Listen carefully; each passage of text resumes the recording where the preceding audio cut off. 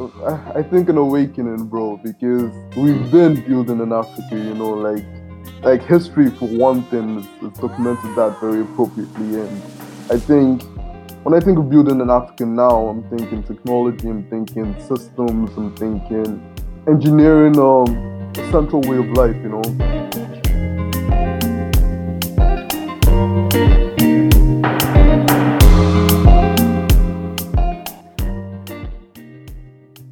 You're in the right place. Welcome to the Built in Africa podcast, where we connect trailblazers of the African diaspora through the unifying language of tech. On this episode, we connect with Ushanente Dengana, Digital Project Manager at Null Now Computing. Let's get into it.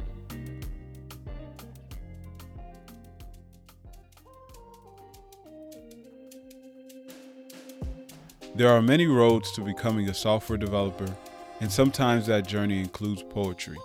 Listen as Ninte shares how he transitioned to software development. I've had a very interesting short life so far. So born in Nigeria, went to Tanzania very young, completed high school in Tanzania, dropped out of my A levels in Tanzania after topping the class for some weird reason. Then I kind of went on a hiatus for say 2 years. I didn't really want to throw myself right into uni. I wanted to understand myself a bit more and the world a bit more. And during that space of time, my family relocated back to Nigeria. I moved around the country for a bit. Then I went to university in Ibadan. It's a very modest town right after Lagos in Nigeria, where I chose to study psychology for two reasons. Firstly, because I wanted to understand myself a lot more, and I wanted to understand others as they function in the world a lot more, and that still serves till today. Halfway through my university journey, I picked up software development. It's a funny story because actually I'm a poet, so I actually just wanted a way to host a poetry website for free, right? And yeah, so that's how it all actually started.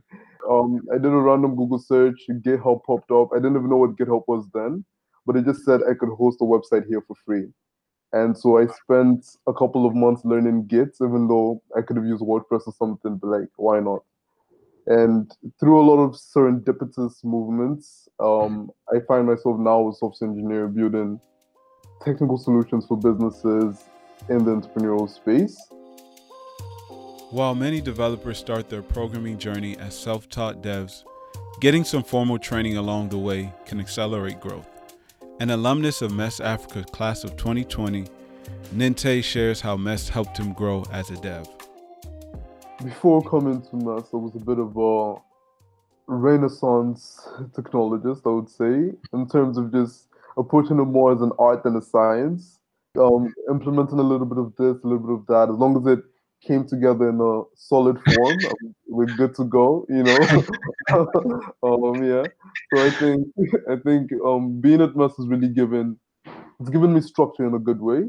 There are a lot of firsts that I've internalized very deeply in terms of what one needs to do to execute any solid software development project. So it's given form, I would say, to my perspectives as a developer. Nelson Mandela once said, "Don't judge me by my success. Judge me by how many times I fell down and got back up again." That's resilience. And according to Ninte, resilience is one of the keys to being a successful software developer in Africa and building successful software solutions for Africa. Listen as he shares more. Software development in Africa is, as I tell my friends, is an extreme sport. So you're battling internet connectivity, you're battling power cuts, you're battling this general access to resources. There are certain roadmaps that exist globally for learning and entering tech, but you find that in Africa, the little things like even access to a laptop, like it might seem like not such a big deal, but for the average person starting off in tech in Africa, that's one of the major hurdles they have to jump over.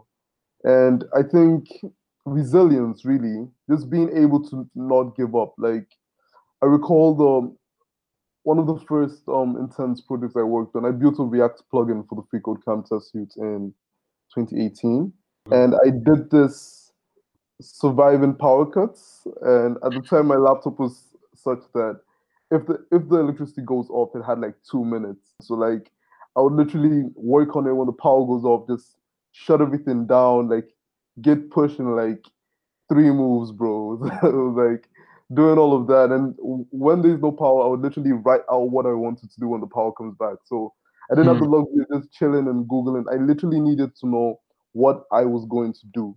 So when the power came back on, I just went at it. There was little room for failure. And it took me about 2 days, but it came off well. So really resilience, I think that's just a summary of that. Being able to push regardless. Like there are no walls. They're just higher places to jump off of. That's what I like to think about them as.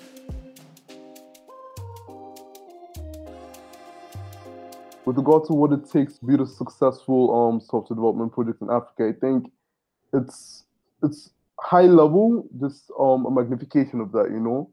It's enough to have resilience, but it also helps to have team members that have resilience. It also helps to have a supporting network, a supporting ecosystem that has resilience. Because when you have all of these pieces, then it's easy to just tie the knots, you know.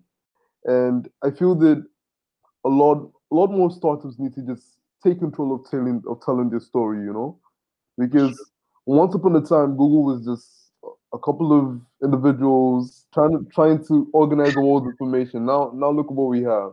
I think if we have a lot more companies that are not so fixated on like just exiting or just being that headliner startup and really just starting things off at the grassroots and letting the process take care of itself, you know, just follow the growth stages and offer value. I think that's also one thing a lot of entrepreneurial ventures on the continent I think struggle with, because it's one thing to have a really fancy product, it's another thing to have all your marketing and everything on point, but if you're not offering a direct value, Africans won't buy in, because that's just like, we need to see what we're paying for.